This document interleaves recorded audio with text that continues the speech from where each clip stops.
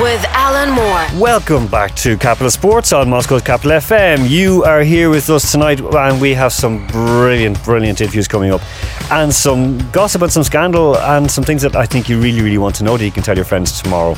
Right, straight away we're starting off with an old friend of mine. He's not old, of course, but he is very experienced and well travelled. He has huge success and knowledge in European football, especially in Germany. He is now the executive director at Lokomotiv Moscow, back for a second time of asking in the club. He is Mr. Alexei Kirchek. Here we go. The executive director for Lokomotiv Moscow, Alexei Kirchek. Alexei? Here. You're very welcome. You're very welcome. Great to see you again, Alexei. Yeah. So we planned this interview a long time ago on Capital Sports, but now we're actually doing it live here in the stadium. No? Oh, we're not doing it live, you're right. We're doing a recording of it, so very good.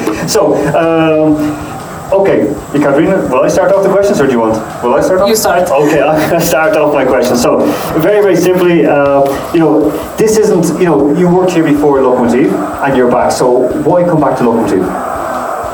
So the current president, Ilya Gertus, invited me to join the management team. I decided to make this offer and like a new challenge for me to come back and to help Lokomotiv to go to a new stage. Excellent. I mean, because you have a huge experience, not just in Russian football, but internationally, especially in Germany. I'll just say that straight up. So in Germany as well. What can we do here? Our football culture, especially the football business. What can we do better here in Lokomotiv? So, first of all, of course, we need to bring the fans back to the stadiums because it's the most important asset to any club. The second is to make a show. I hope you enjoyed the show now at our stadium with these 4 screens.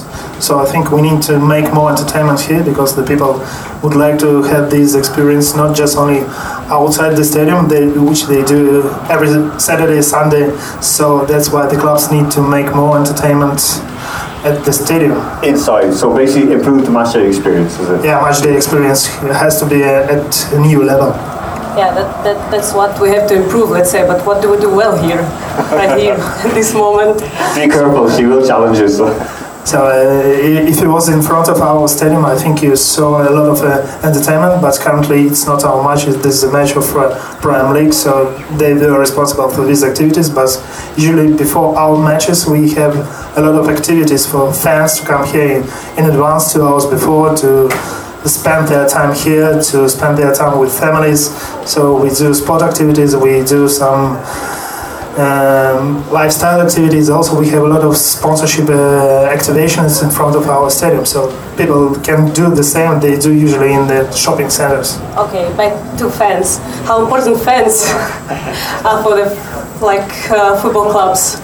No, the fans are the most important asset for the club, so because they bring money to the club, so it's one of the huge assets.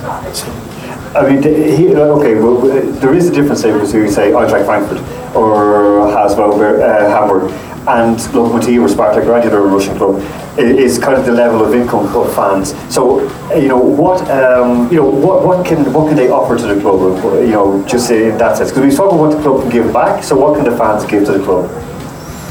So I think we expect the passion from the fans here at the stadium, passion from the fan outside the stadium. So which is, I think, one of the most important for us to have at the stadium to see the support of our club and to have their devotion.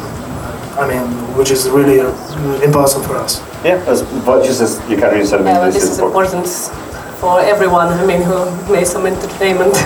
I mean, Katerina used to play in big Grand Slam tournaments as well. So I mean, did you find, just a question across Katerina, did you find that the fans could lift your emotions, could lift your energy? Exactly. That's sometimes the only thing that helps you. When you feel the passion of the crowd and when you feel that someone support you with all the heart, then you try your best, and sometimes it helps 100%. So I agree that the team also play different if they play at the overcrowded stadium and if they play with the small amount of fans at the stadium. So it's even a different game. Exactly. A different level. A question out there, just in country. So you travel around. What country does football business the best? Alan, I think you know better than me where is the best business. I'm asking for your expert. No, we don't discuss about the Gaelic football, of course. Of course not. No, that's a different universe. So okay.